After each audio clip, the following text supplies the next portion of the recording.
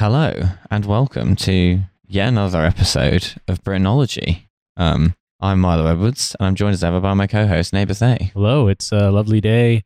Perhaps some of the last nice end of summer weather that we will potentially get, although it already feels like autumn, let's be perfectly honest. Yeah. And soon it'll become the eternal British season of grey and wet and cold and dark. Our absolute favourite. Yeah, it's kind of an unseasonably warm September day today. As opposed to unseasonably cold all of August and mostly all of July and pretty much all of June too.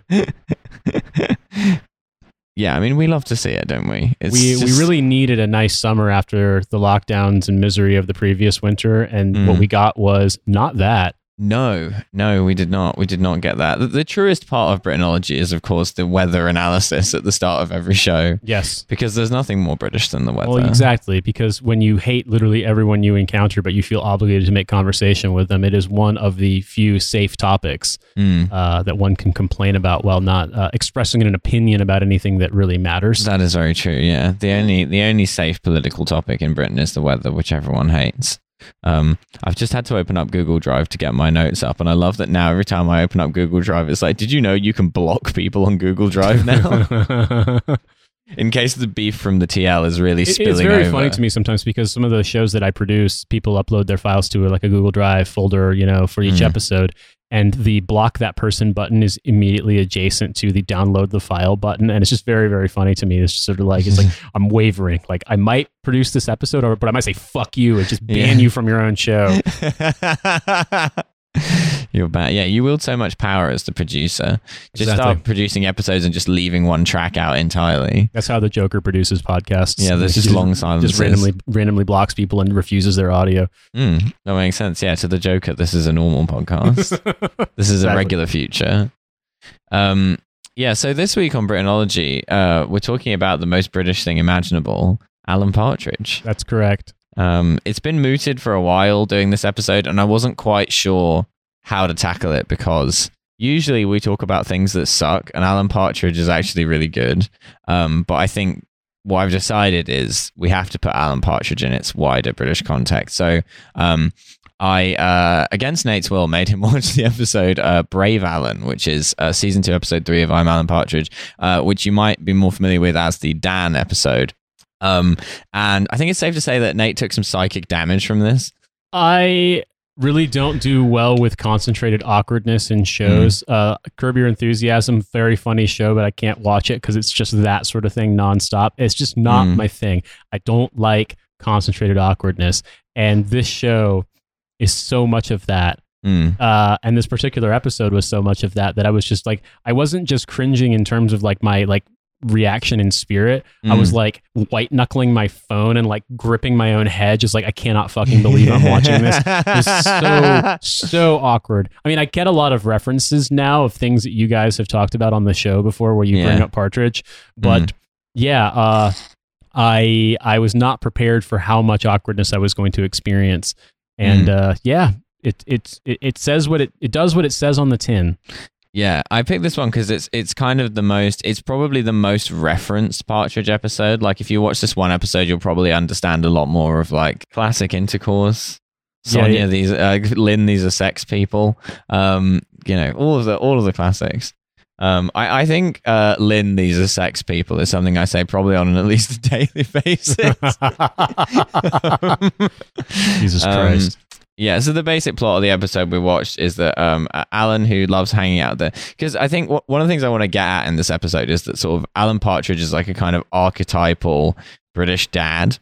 Like, it is a bit like, it's interesting that you brought up Curb Your Enthusiasm because I also have that in my notes. Like, Alan Partridge is kind of like a sort of British Larry David in Curb Your Enthusiasm. Yeah, that was the first thing that came to mind. Yeah, he's not quite as, he's styled as a bit more of a like dickhead and a fool guy than Larry David is in Curb Your Enthusiasm, but he still has this kind of thing where he's like an asshole, but he's also often right. It's like this sort of like and he's kind of stupid, but he's still smarter than a lot of the people around him. And so there's this kind of like weird, like anti-hero type figure. But yeah, like the basics of Alan Partridge is just like he likes everything that like the most stereotypical middle class dad would like. Like he listens to Roachford, he drives a Lexus, he knows a lot of things about like screen wash and ordnance survey maps, and refers to himself as buying sweets for the glove box. The true. He wears driving gloves. Yes, he wears driving gloves. Yeah. And he has like a number of petty disputes and rivalries which come up in this episode, like with the fellow late night DJ Dave Clifton, who he always manages to like bicker with in the show handover. So the show is always like, the concept of Alan Partridge is that he used to be a TV star, and then he like had like a big sort of disgrace moment from TV, and so he's had to become a local radio DJ back in his home county of Norfolk. But he likes to think of himself as like a big deal in the Norfolk area. And so in this episode, he's hanging out at the petrol station with his friend Michael, who works at the petrol station. So in the first season of Alan Partridge, he's living in a hotel, and Michael is like the handyman at the hotel. And then the second season, Michael's now living in a caravan while he's waiting for his house to be built, and Michael is working at the petrol station. Michael being immediately when Michael started talking, Nate was like, "What the fuck is that accent?" Yeah, I was like, I know Norfolk accents are weird, but not that weird. Yeah, no, it's extremely Geordie.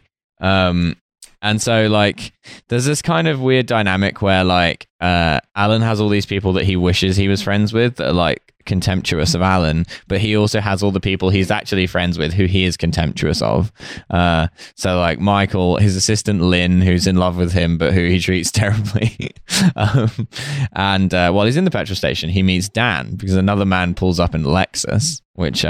Michael points out, and they have, this is another like extremely quoted exchange in Partridge where they're like, "Oh yeah, I love Lexi." Dan basically looks like sexual Ed Miliband. That's what I kept flashing through my mind, was that he basically looks like if Ed Miliband opened the collar of his shirt, didn't wear an undershirt, and had a gold chain. He basically is that guy.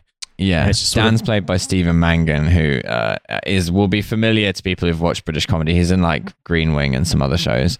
Yeah, and they just realize that they love all of the same things. Dan owns Kitchen Planet off the A416.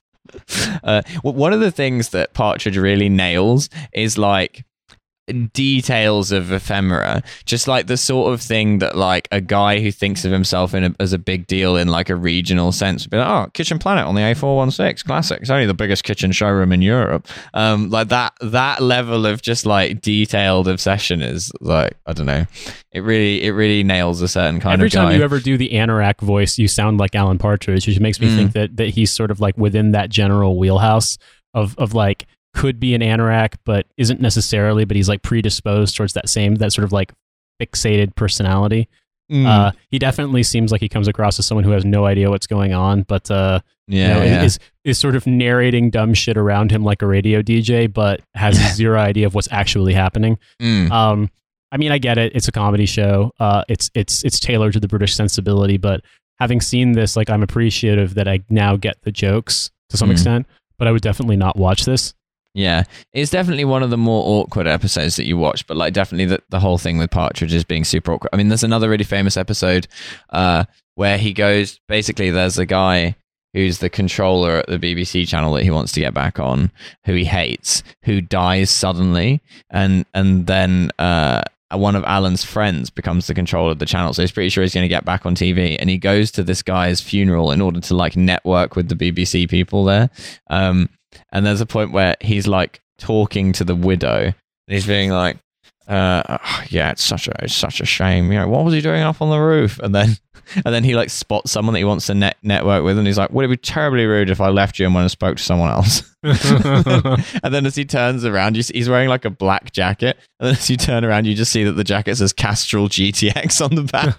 It's just like, yeah. So this is primed to make me blow all my circuits and like run from the room in terror. Exactly. Like I just, and I don't even think this is a particularly American tendency. I know Alice's husband, Chris, has the same tendency. I think that like you either have it or you don't. And I know plenty of, like, one of my best friends from America extremely American, loves Curb Your Enthusiasm, really loves that Mitchell and Webb look. Like awkwardness doesn't faze him at all.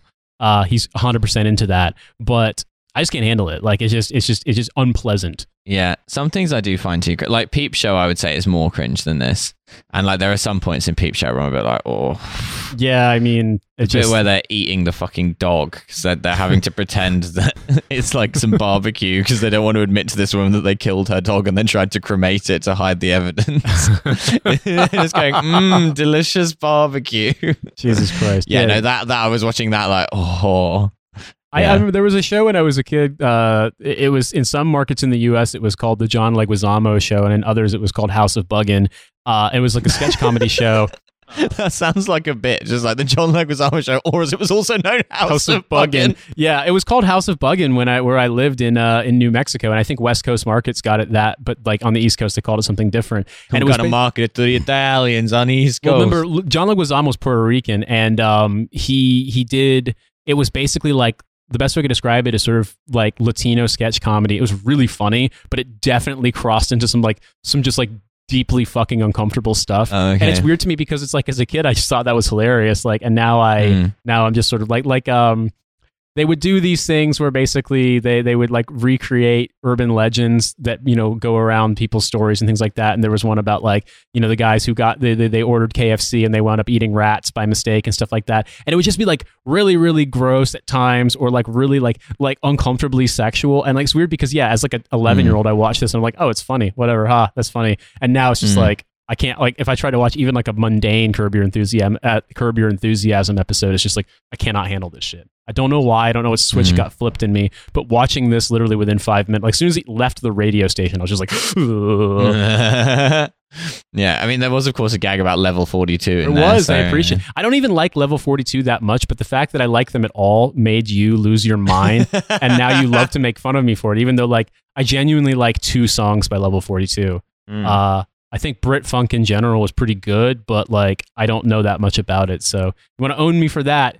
Whatever. Like, you know, I think it was just because you're American, and I couldn't believe you were even aware. Like Level 42 is such a like particular kind of like British dad music. Well, yeah, when that you think it's about like the era it came out in too. Yeah. Well, that song "Something About Us," like it's Alan Partridge. Like that's the was it Something About Us or Something About You? I can't remember the exact title. That was a huge hit in America. Like I can remember hearing that on the radio as a kid and stuff like that. Right. But like that's why I know them, not because I'm like, you know, making fucking pilgrimage to England so I can like complete my fandom of early 80s so I can soft rock dance music. If I was gonna do that shit, it would be for fucking Duran Duran. All right, so get it straight. You'll come to Essex. Exactly. Oh, wait, no, they're from Birmingham. They're from Birmingham, no, yeah. It's just Depeche Mode are from Essex. Yeah, correct. Of course. You know, they're good too, but I think they got out of fucking electronic music geezers. I mean, it is funny when you think about how many of the like luminaries of second British invasion electronic, you know, synth pop music are not just from Essex, but they're all literally from the Netherlands. They're from the Netherlands too.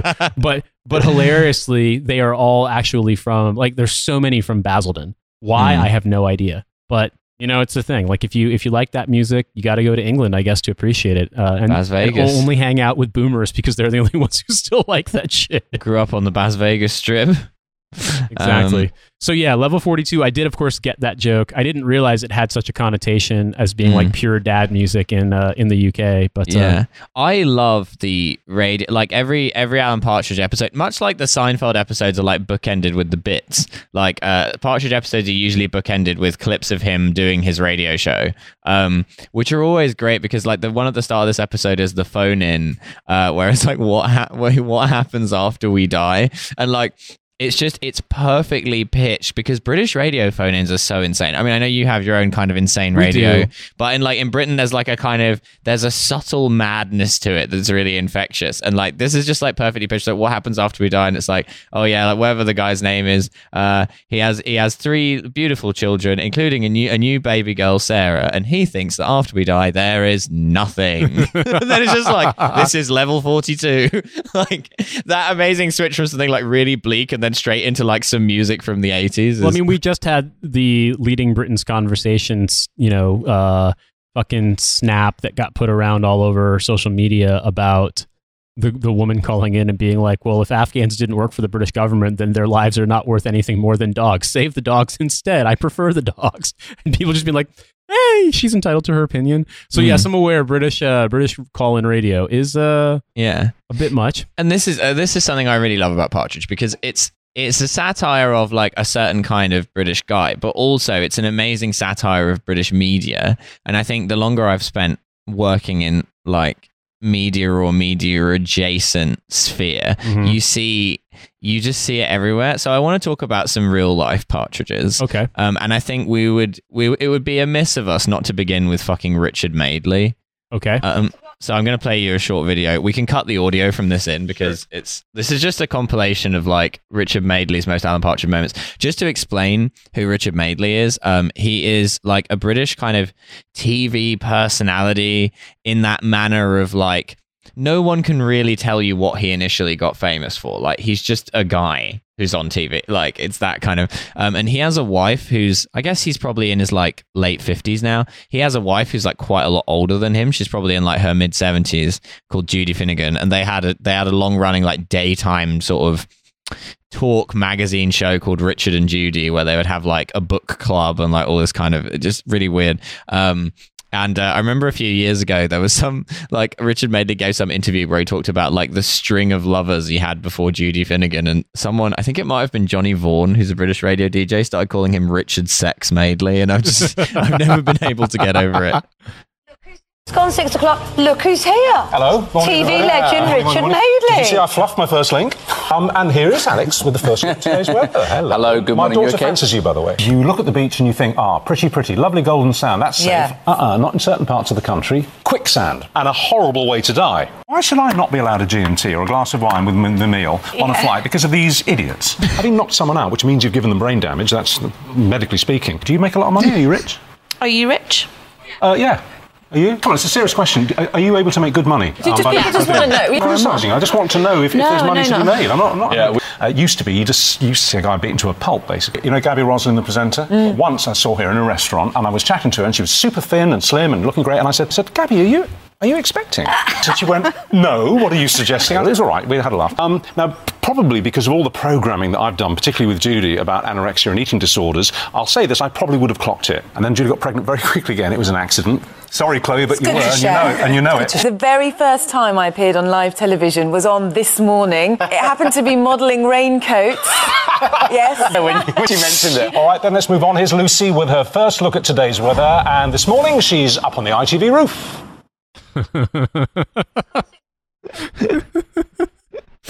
just absolutely incredible.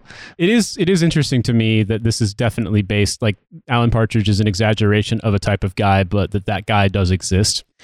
You know what? The thing is, it's almost as though, like, Alan Partridge is, like, barely even an exaggeration of someone like Richard Madeley. Like, maybe it's like the real, like, the persona of Alan Partridge, like, not on the radio is an exaggeration, but the persona of Alan Partridge's radio show, it's barely even satire. It's almost like a blow for blow recreation of an exact, like, the bit where Richard Madeley was like, the beach seems pretty fun, not for some though, can be dangerous. Quicksand, a horrible way to die. Like, that is exactly something that Alan Partridge would do on his radio show.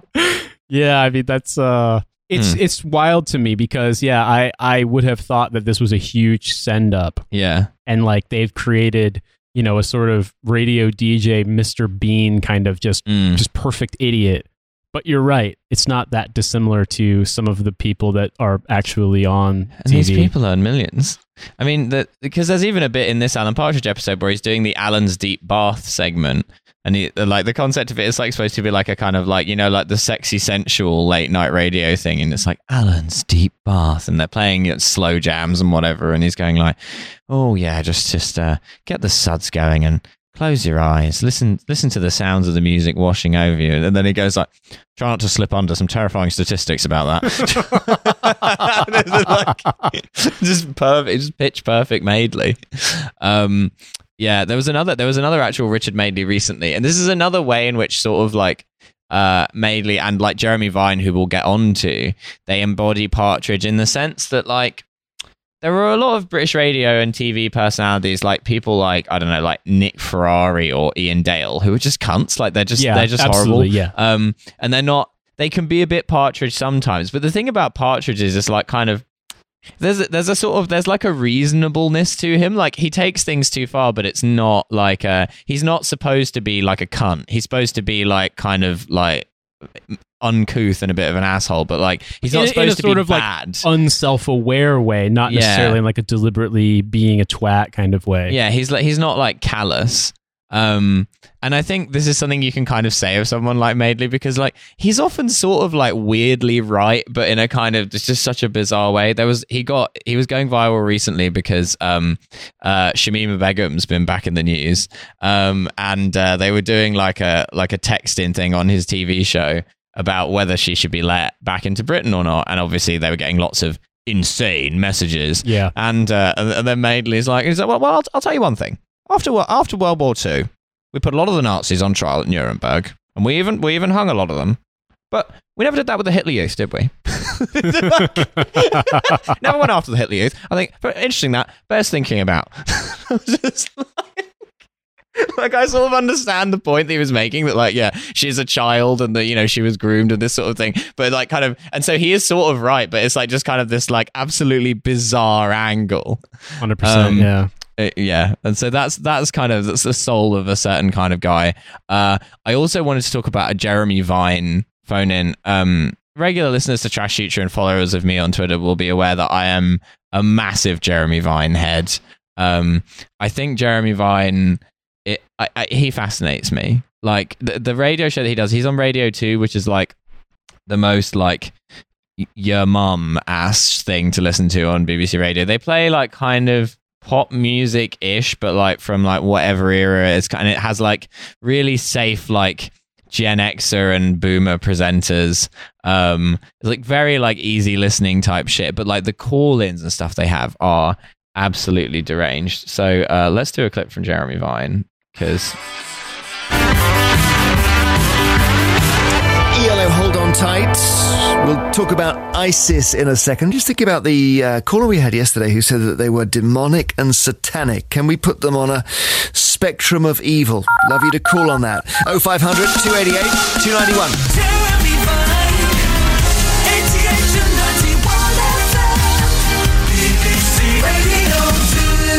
Now, yesterday we were discussing Islamist militants in Iraq.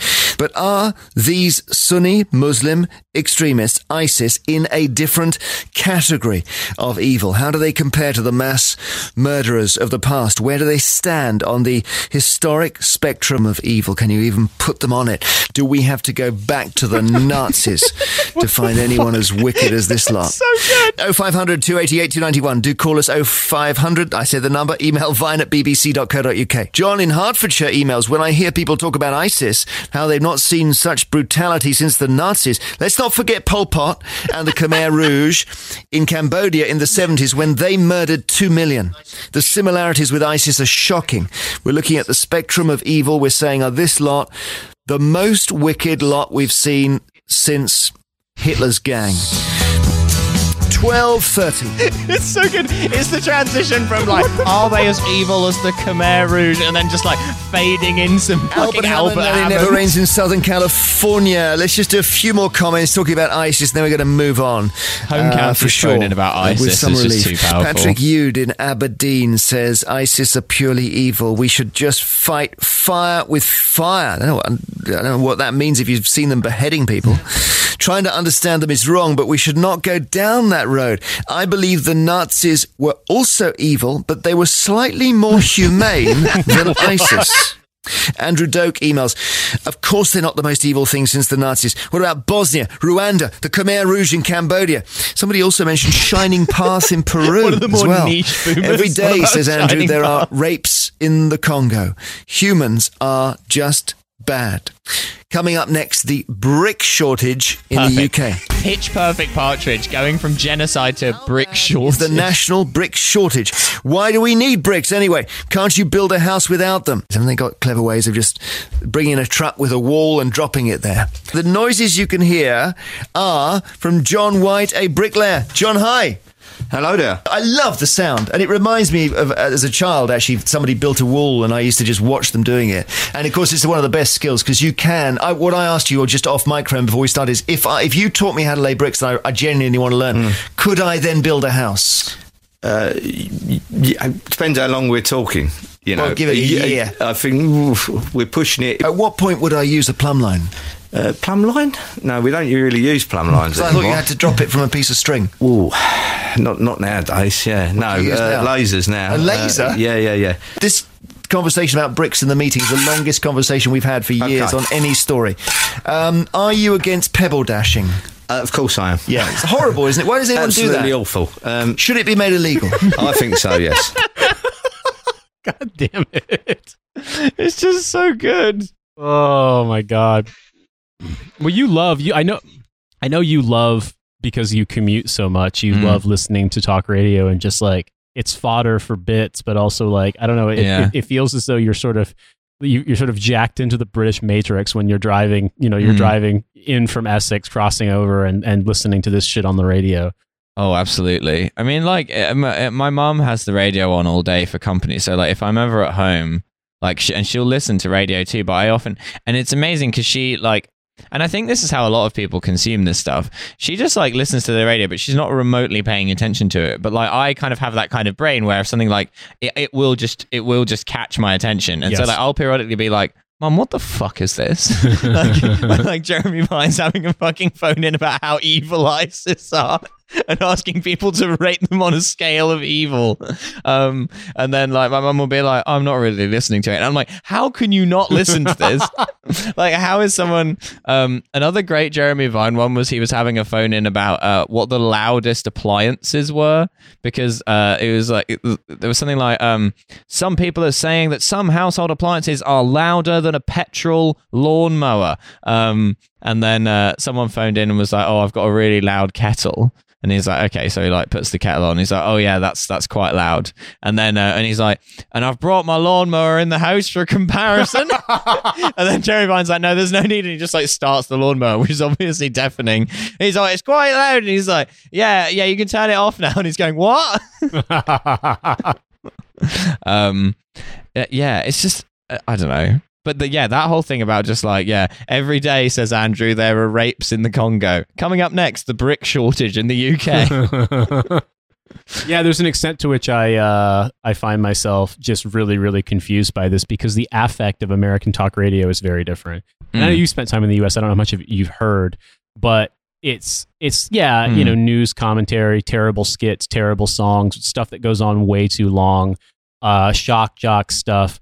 If you're familiar, listeners, if you're familiar with Street Fight Radio, the great podcast out of Columbus, Ohio, they do a lot of bits talking about like the heyday of horrible shock jocks in the 90s and 2000s, and like recapping and doing like profiles on the awful. When we say shock jocks, like what we mean by this is sort of talk radio hosts on either AM or FM radio who just like their whole thing is just being like contrarian or transgressive or just like trying to shock you.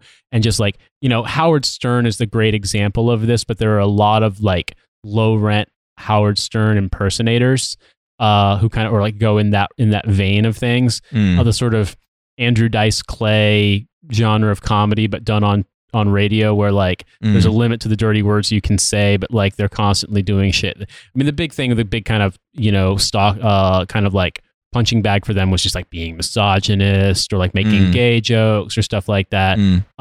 And it's weird how much that stuff's changed even since when I was a kid, because like there was a more or less informative, there was a show called Love Phones that was on the radio that was like a sex advice show that came on at like 10 p.m. And it was like there was a woman host who was like a sex therapist, like a doctor. And then they just had like a guy who was just like a talk radio comedian, shock jock guy. And so she would like give sex advice, and he would just kind of make fun of callers and play drops and stuff like that. like there would be, when people would call in and something about being gay or having gay sex or am I gay or something like that, he would play like, there was one drop of a very obviously was supposed to be gay man saying yoo-hoo, or he would play another one that was the quote from if you're familiar with the movie Friday, when the guy's talking about how his dad's talking about how he loves being a dog catcher because he hates dogs. and then basically just beating the shit out of dogs or kicking a dog in the ass and just going bang, bang, bang up his ass. And like that, they would use that fucking drop all the time. And this is on a show, like I said, is notionally meant to be informative. Imagine messaging into that show when you like having listened to it before, like being like, yeah, I want to get some advice, and also I want to kind of play a drop that says bang, bang, bang up his ass. Yeah, exactly. And some of the some of the callers were insane, but it was a different kind of insane. This is like a weird sort of pedestrian, like not self-aware insane. Whereas like the guy calling up love phones and talk about how like he's like, yeah, I ain't had a girlfriend in a long time, but found something that's worked in the meantime, right? So like I cut a hole in a watermelon and I microwave it for about 30 seconds and I sex the hell out of that thing. Like that kind of stuff coming. I remember this when I was like 13, listening to this show avidly. And it was a very, very different. I mean, like, I'm not even talking about like the Rush Limbaugh style shit, which is like obviously the reason why Mike Pence is a politician is just because of AM talk radio, like conservative talk radio, like that kind of stuff. Well, I'm just talking about like the pedestrian kind of weird shit. Like, absolutely, we have it. It's just not like this. I've never heard an American talk show being like, ISIS, can you rate them on a spectrum? Call in with your examples. Yeah, it's incredible. There's a rich vein running through British talk radio of like just encouraging the British public to have like weird opinions, or like just to have like to like voice their opinion on something which obviously nobody knows about. I mean, a debate they often refer to back a lot when I think about this stuff, and this is also Jeremy Vine, I think, was they were having a debate about having a 4-day working week, which was like pretty normal for Jeremy Vine, but they had like a guy who was like an economist from Oxford on there, basically explaining the case for a 4-day week. And then they had someone else on the line who was like just a guy. and then these economists is being like, yeah, well, I mean, I think they will actually increase productivity and, people will have more free time and it's basically a win-win. And then this guy's going, yeah, but that's bollocks. And then this professor's sort of going like, well, why is it bollocks? And he's like, well, I think it's bollocks. It's just like, what? Don't like it, is it all? Yeah, exactly. Like, just like that. And in Britain, that qualifies as a debate. It's like, well, here's a guy who's like researched this thing for 30 years, and here's a guy who thinks it's bollocks. It's really funny because that's like the real world version of the Onion may still do this, but they used to do this thing, the point counterpoint, where it would just be like a very obvious, like basically two incredibly stupid opinions, or like a normal opinion and a completely insane opinion. That was like the point counterpoint. And the one I remember the most was like right around the time the US was about to invade Iraq. It was like, this war will set off, a generational conflict and destabilize the entire region, versus the counterpoint was, no, it won't. And it's just like, it's basically that. Yeah. Like that. But you're saying British radio is doing this for real. Yeah, exactly. But a lot of it is really mundane. And I think that's the best comedy of it. It seems like what they're looking for is like the most unself-aware, eccentric opinions. Like, as much as people act shocked, they genuinely want to hear that. Or at least the producers want to hear it because they know it'll make people laugh and be like, can you believe this idiot, et cetera, et cetera. Yeah, I've just been name searching myself and Jeremy Vine on Twitter to recall some of his best moments. I've noticed that for a lot of them, I've used this same screen cap from Alan Partridge as the image. This is a great one. Jeremy Vine on Radio 2 is reading out people's home injury stories and just said, then he fell from the ladder and the shears went through his eye. Here's Roxy Music. It's just so good. It's perfect. Like, it genuinely, as a comedian, you're like, I can't top that. Like, it's so well judged. Like, this is what I mean when it's like Partridge is non-exaggeration. Like, it's just like what Steve Coogan is good at doing is like replicating it in the same way that like people were like so bad at replicating Trump, and that was why Trump parodies were so bad, because Trump himself is so funny. Like, as a Trump parody, the best you can do is really just like a faithful sort of interpretation of what Trump would say about something. Here's another one. Jeremy Vine just had a woman call in about her 10 siblings in their 70s, 80s, and 90s who are still alive, and then said, and you're all still alive. Crikey. Have any of you had any brushes with death? Absolutely wonderful. In a way, Keith James is the most normal British DJ. Well, exactly, yeah.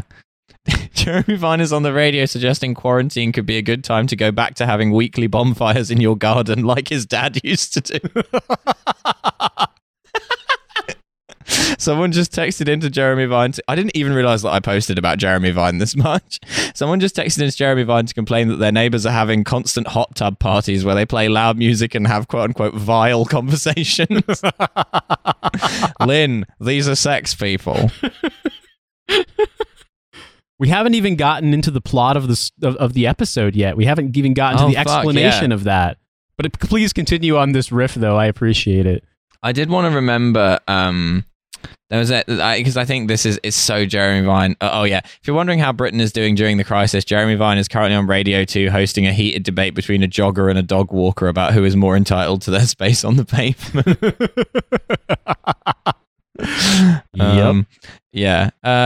But yeah, again, Jeremy Vine is like a guy who, like, I mean, that radio show is absolutely insane, but also like, it's usually Jeremy Vine kind of like raising his eyebrow at people being insane. It's not like Nick Ferrari or something where he's being like, yeah, like fucking, you know, whatever, push back the asylum boats or whatever the fuck. Like Jeremy Vine is like, he kind of has like a sort of soft left sensibility, I would say, in a very like boomer sort of way. But like, he's quite like, he will often say things on talk radio that are like surprisingly left wing by like British broadcasting standards. Like I remember like during the pandemic, he was having something where he was doing a phone in about remuneration and wages and stuff in Britain. He was saying, yeah, because now we've kind of realized that a hospital cleaner is sort of more useful than a lot of chief executives. And I was like, what? Someone's saying this on British radio? Yeah, exactly. Like, what the fuck is going on? But yeah, I remember there's a great moment in Alan Partridge where he's really pissed off the farmers because he said something about farmers on the radio. I can't even remember what it was. Something about how they're all like genetically modifying chickens or something. And so he's got all these farmers like angrily calling in his radio show to yell at him, but he's trying to have a phone-in competition about guessing who invented the skip. And so they got people going in like, you should be ashamed of yourself, and he's going, who invented the skip? Eventually the guy's like, I don't know who invented the bloody skip. Bobby Moore. I couldn't even tell you. Yeah. So periodically I'm just like, who invented the skip? But yeah, the plot of the episode, he meets Dan. We then get a scene back at Alan Partridge's static caravan where he lives, where he has an Amstrad emailer. And his Ukrainian girlfriend, Sonia, who's like a mail order bride, is like doing lots of practical jokes on him, like giving him a sandwich with a plastic egg in it and a whoopee cushion and stuff. And he's like just exasperated by this. And then while he's on the phone to Dan, she attacks him with a rubber hammer. And he's like, oh, that's just my Ukrainian girlfriend. She's mildly cretinous. Which is just like, I knew when I heard that line, I was like, "Oh my god, this is absolute catnip for Milo's sense of humor. Like, this is just premium, the kind of shit that would rattle around in your skull forever after the first time you heard it." Oh yeah, absolutely. I mean, it won't surprise you to learn that at university, I was a big Partridge head. I was always quoting that shit. Not a surprise at all. He comes in, he just walking into the shot in the static caravan, doing up his trousers and sticking on the extractor fan and saying, "Sonia, that was classic intercourse."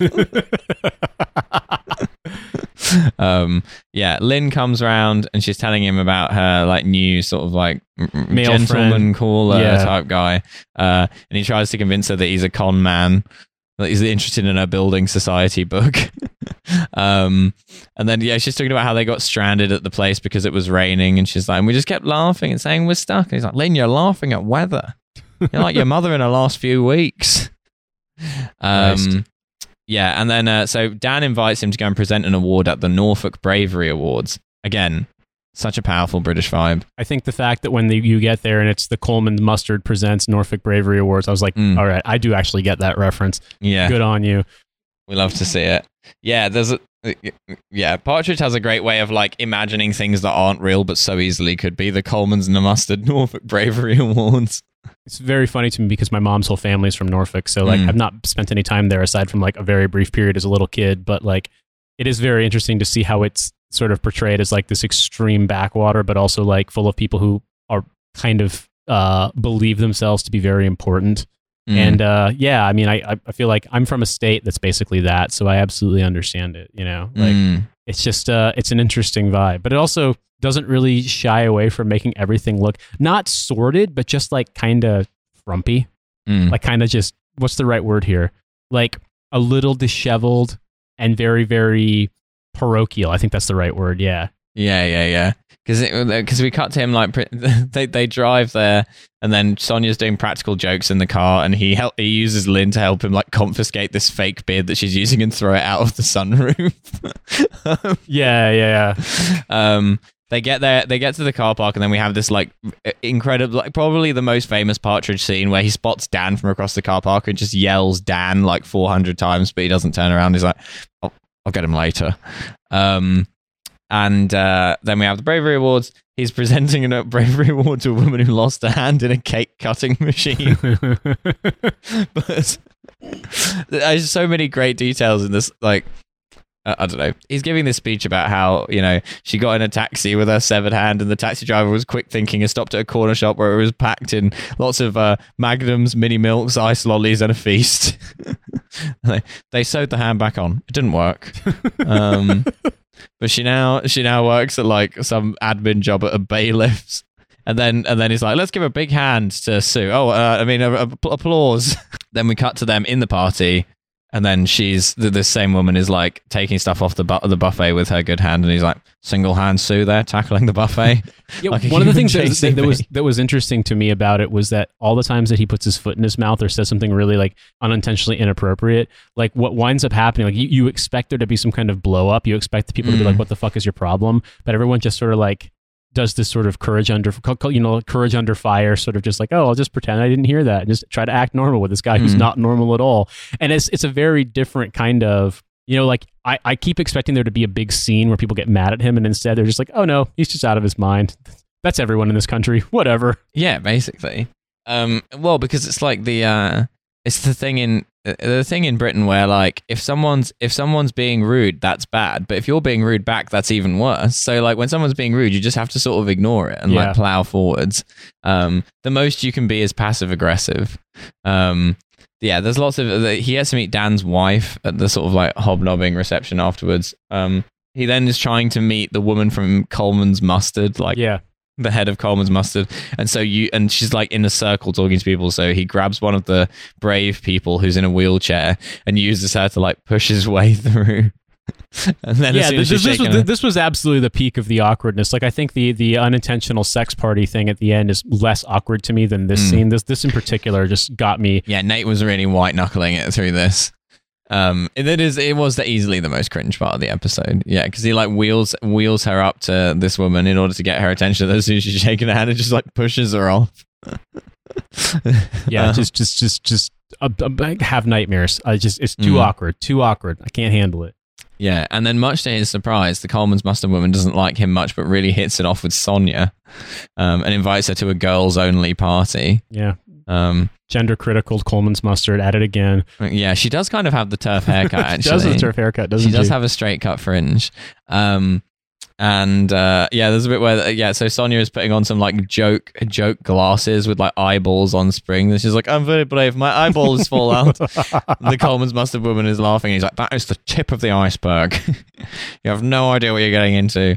Then he tries to impress her by eating a spoonful of mustard. But he also had told her previously to try to win her over that he has mental illness, and she's like, I'm going to give Sonia a number that you can call. Yeah, like you need help.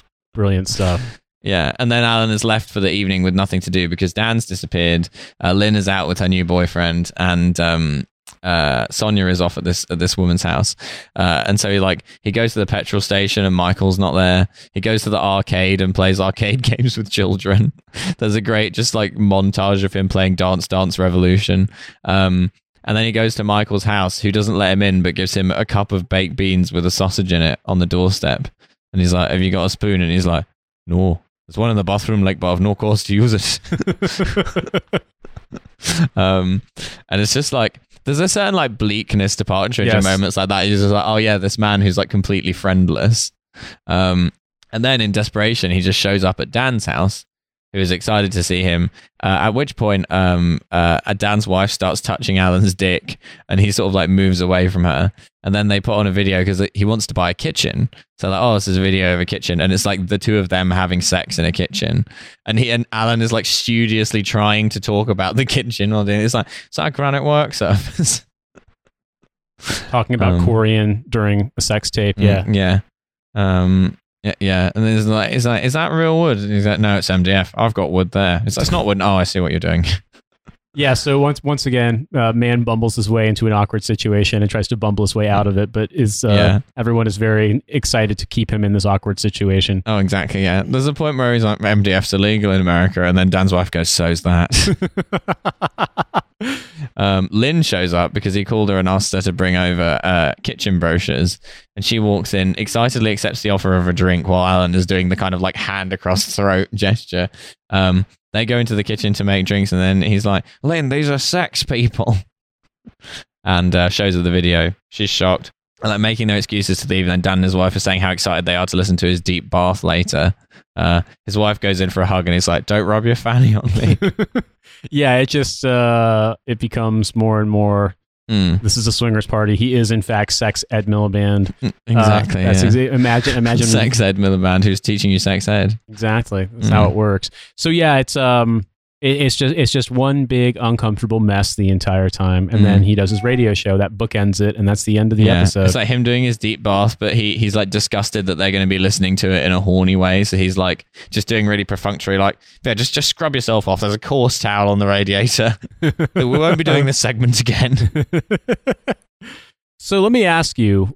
Like, he's basically British Riley. He just hates people being horny. He does, exactly. Don't get horny about my radio show. Cannot get horny about the radio show or my podcast for that matter. So let me ask you, like, what was the like overall impact of this show? I presume it was pretty popular. Yeah.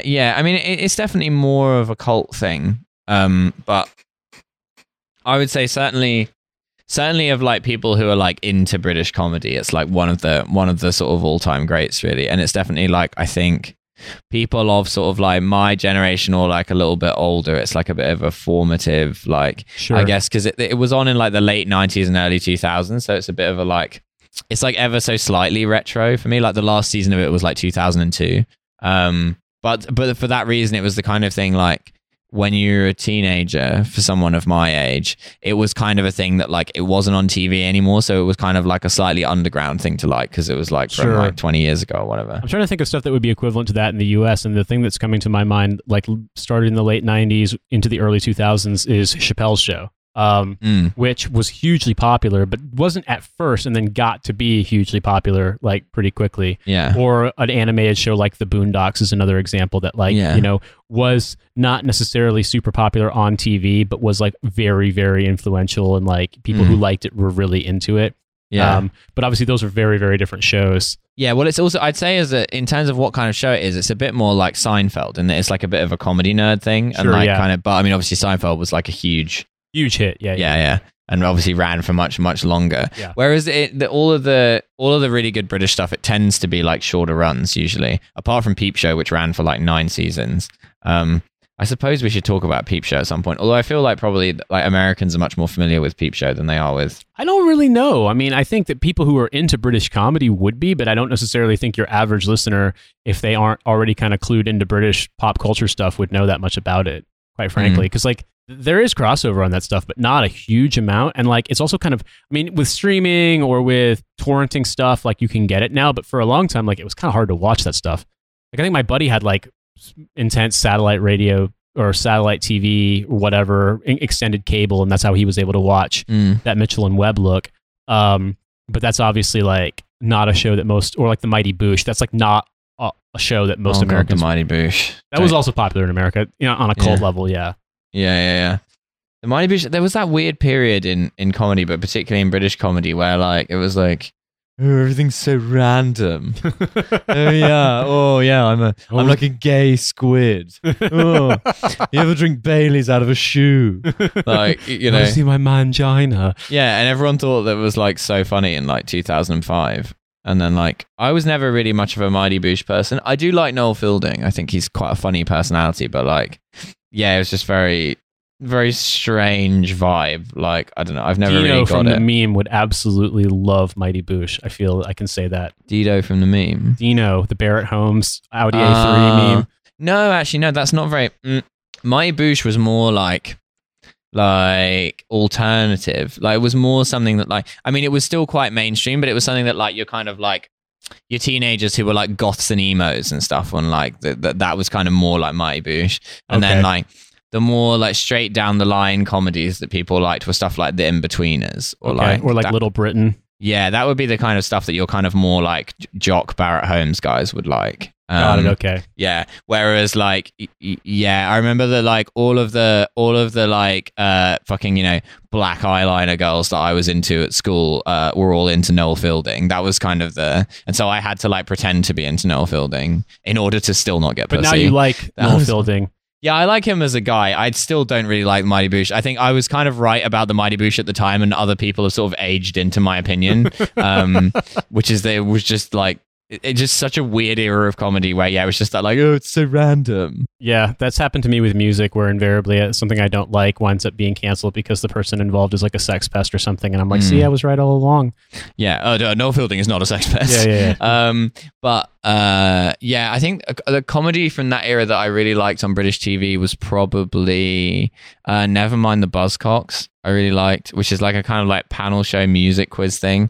But when it was still hosted by Simon Amstell, who's a very sort of like acerbic, like kind of, he's gay and like he definitely has like a gay affect, but like not in a camp way. It's kind of more in a sort of like, he has this kind of like Oscar Wilde kind of sensibility almost. And I remember there's just like iconic episodes of that where they would just get like washed up pop stars on there who were like really stupid because they spent like 20 years just doing drugs like 4 times a day. I remember one time they had Preston on there, who we touched on a bit in the indie episode, the front man of the Ordinary Boys, one of the worst bands of all time, who had just been on Celebrity Big Brother. We're probably due a Brit knowledge on Big Brother. My God. Probably have to, because British reality TV, like, it's just... Yeah, Britain basically did invent that particular cursed genre. Yeah, he had been on Celebrity Big Brother. Now, it was enough of a stretch that Preston was on Celebrity Big Brother, but that year, along with the celebrities, they threw in this woman called Chantel Houghton, who was not famous, but was a Paris Hilton lookalike. And she did look quite a lot like Paris Hilton. You know, some lookalikes are like, this is ridiculous. But no, she was a pretty good match for Paris Hilton. And they just thought it would be funny to like throw someone in there who wasn't famous but just looked like Paris Hilton. And Preston and Chantel Houghton like started having this kind of like affair while they were in there. And then they came out and got married. Now, unfortunately, even in comparison to Preston from the Ordinary Boys, this woman was extremely stupid. And then so Simon Amstell, she wrote an autobiography which had just come out.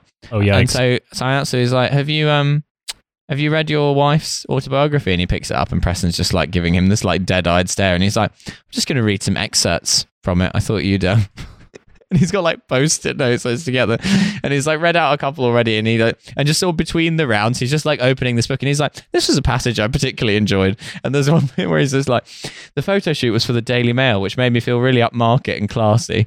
And then Jesus Christ. And then Preston stands up and he like pulls his microphone off and he's like, I'm not fucking doing this anymore, you're all fucking mugs. And like, so and then Simon Amstell's like, I'm just reading from your wife's lovely book. And he's like, have you not finished it? I don't want to spoil the ending. And then they just get a guy out of the audience to just come and sit in Preston's place. And they're like, you don't really need to do much. You just need to look angry and every now and then say that's bang out of order. And I don't know. But this guy was like, fucking, he just immediately went, that's bang out of order. They were like, yeah, that's great. Exactly. But yeah, there was this, like, that couldn't be allowed to happen on British TV now. Like, all of those panel shows have now been like completely neutered. Like that, fucking Mock the Week used to have Frankie Boyle on there as a resident who would just say stuff like the Queen's haunted vagina, or like the war in Afghanistan is making sure we have an excellent Paralympic team, like shit like that. And you're just like that stuff used to be entertaining to watch. Yeah, there was the one. I think Frankie Boyle was hosting the one where the one of the women comedians on there was reading the sort of like whatever documentary news reportage thing about Laura Koonsberg and Boris Johnson, and she was like, well, they've obviously banged. I mean, like, that's the affect of two people who have banged before. And like everyone was just like, oh, are we allowed to say this on TV? I'm like, yeah, I don't really think they could do that even like ironically nowadays, because the BBC's just gotten more and more Tory and more like, you know, there's the haunted puppet spirit of Andrew Doyle kind of infused in it. Yeah, and this is kind of a thing I think where like essentially like political correctness and inclusivity has sort of been like co-opted as a way of like neutering comedy, like because all of this stuff becomes like a tool of capitalism, like one way or another. And so they've worked out that that's like a good fig leaf way of like stopping any kind of dissent by saying like, oh, Frankie Boyle's like offensive. And it's like, yeah, but to who? Like, and that kind of, but it's been a way of like just gently sort of like flattening out and like taking all of these things out of British TV under a sort of like guise of progressivism, which isn't really there. Which is why now TV sucks. Yeah, I mean, they definitely don't want things to be transgressive. No, and, you know, you will not transgress or transgend, indeed, in Britain. Yeah, exactly. Everything that begins with that prefix, banned completely. Yeah, absolutely banned. Transistor radio, fuck it, against the law. Yeah. Yeah. Well, I guess that's the thing, right? Like, I don't know if you feel as though this show would not be able to be made today. I don't find anything about it particularly like, you know, offensive to what I would conceive of as like the sort of Tory broadcast mores. You know what I mean? Yeah. It does sort of feel of its time, but then also it could have been made 5 years ago. The only thing is like that guy still exists. There's just no smartphones in it. You know what I mean? Like, there's not as much internet, like almost none. Like, it's just, that's the only difference. Like, it feels as though that sort of glum provincial Britain lives on in eternity. And guys like Alan Partridge just sort of, yeah. Alan Partridge is kind of like the text of a certain kind of guy. Have you ever found yourself slipping into a Partridge moment by mistake? Yeah, I mean, there's a certain kind of, I think, Partridge mindset which is built into almost every, certainly British man. There are just aspects where it comes out. Like, it's so well observed as a parody of British society and the way people operate. Because it's not just about him, it's about the people around him as well. And that kind of like, in that way, it's a bit like Borat in that, like, Alan Partridge being so like gauche and maladroit socially, that like it showcases the kind of weird neuroses of the people around him as well, in the way that like Borat does, by like being insane and then just like revealing the prejudices of the people that he meets or whatever. And so yeah, I mean, as a guy who drives a lot, constant Partridge shit. Like, as soon as you start talking about cars, you just find yourself saying Partridge stuff. And it's very, like, there is kind of an unwilling, I don't know, with me, and I find this a lot about being a comedian, like, or at least with the sort of stuff that I do. I'm so comfortable being ironic about absolutely everything that kind of what is my real personality and what is a bit at this point has so completely merged that, I can't, like, I almost can't tell the difference. Well, I suppose it could be worse. You could be disgraced from comedy and having to host a provincial radio show and still not know what your actual personality is. That is true. I think actually hosting a provincial radio show would be pretty good, especially in those days. Like, he's making pretty good money doing it. Like, you know, just got to talk about your deep bath. You get paid like 150 grand a year. You drive a Lexus. Wear a lot of cardigans. Fuck a Ukrainian chick. Yeah, have a lanyard on your glasses. You know, it's all good. It could absolutely. Be worse. Yeah. But instead we podcast. We do podcast. That is what we do. We're the Alan Partridges of our own era. Exactly. And we don't realize we're lapsing into self-parody because we're too busy, trying to navigate awkward social situations and grabbing people in wheelchairs and using them to force our way into the conversation circle of mustard heiresses. Exactly. And this is Level 42. Well, thank you for introducing me to this. It's been my pleasure. I imagine that I'm wearing my little sports watch that I wear to track workouts, and I'm sure there's a huge stress spike on it from when I watched this and cringed myself nearly to death. But I appreciate now at least being a little bit more clued in on your various Partridge interventions that take place on Trash Future.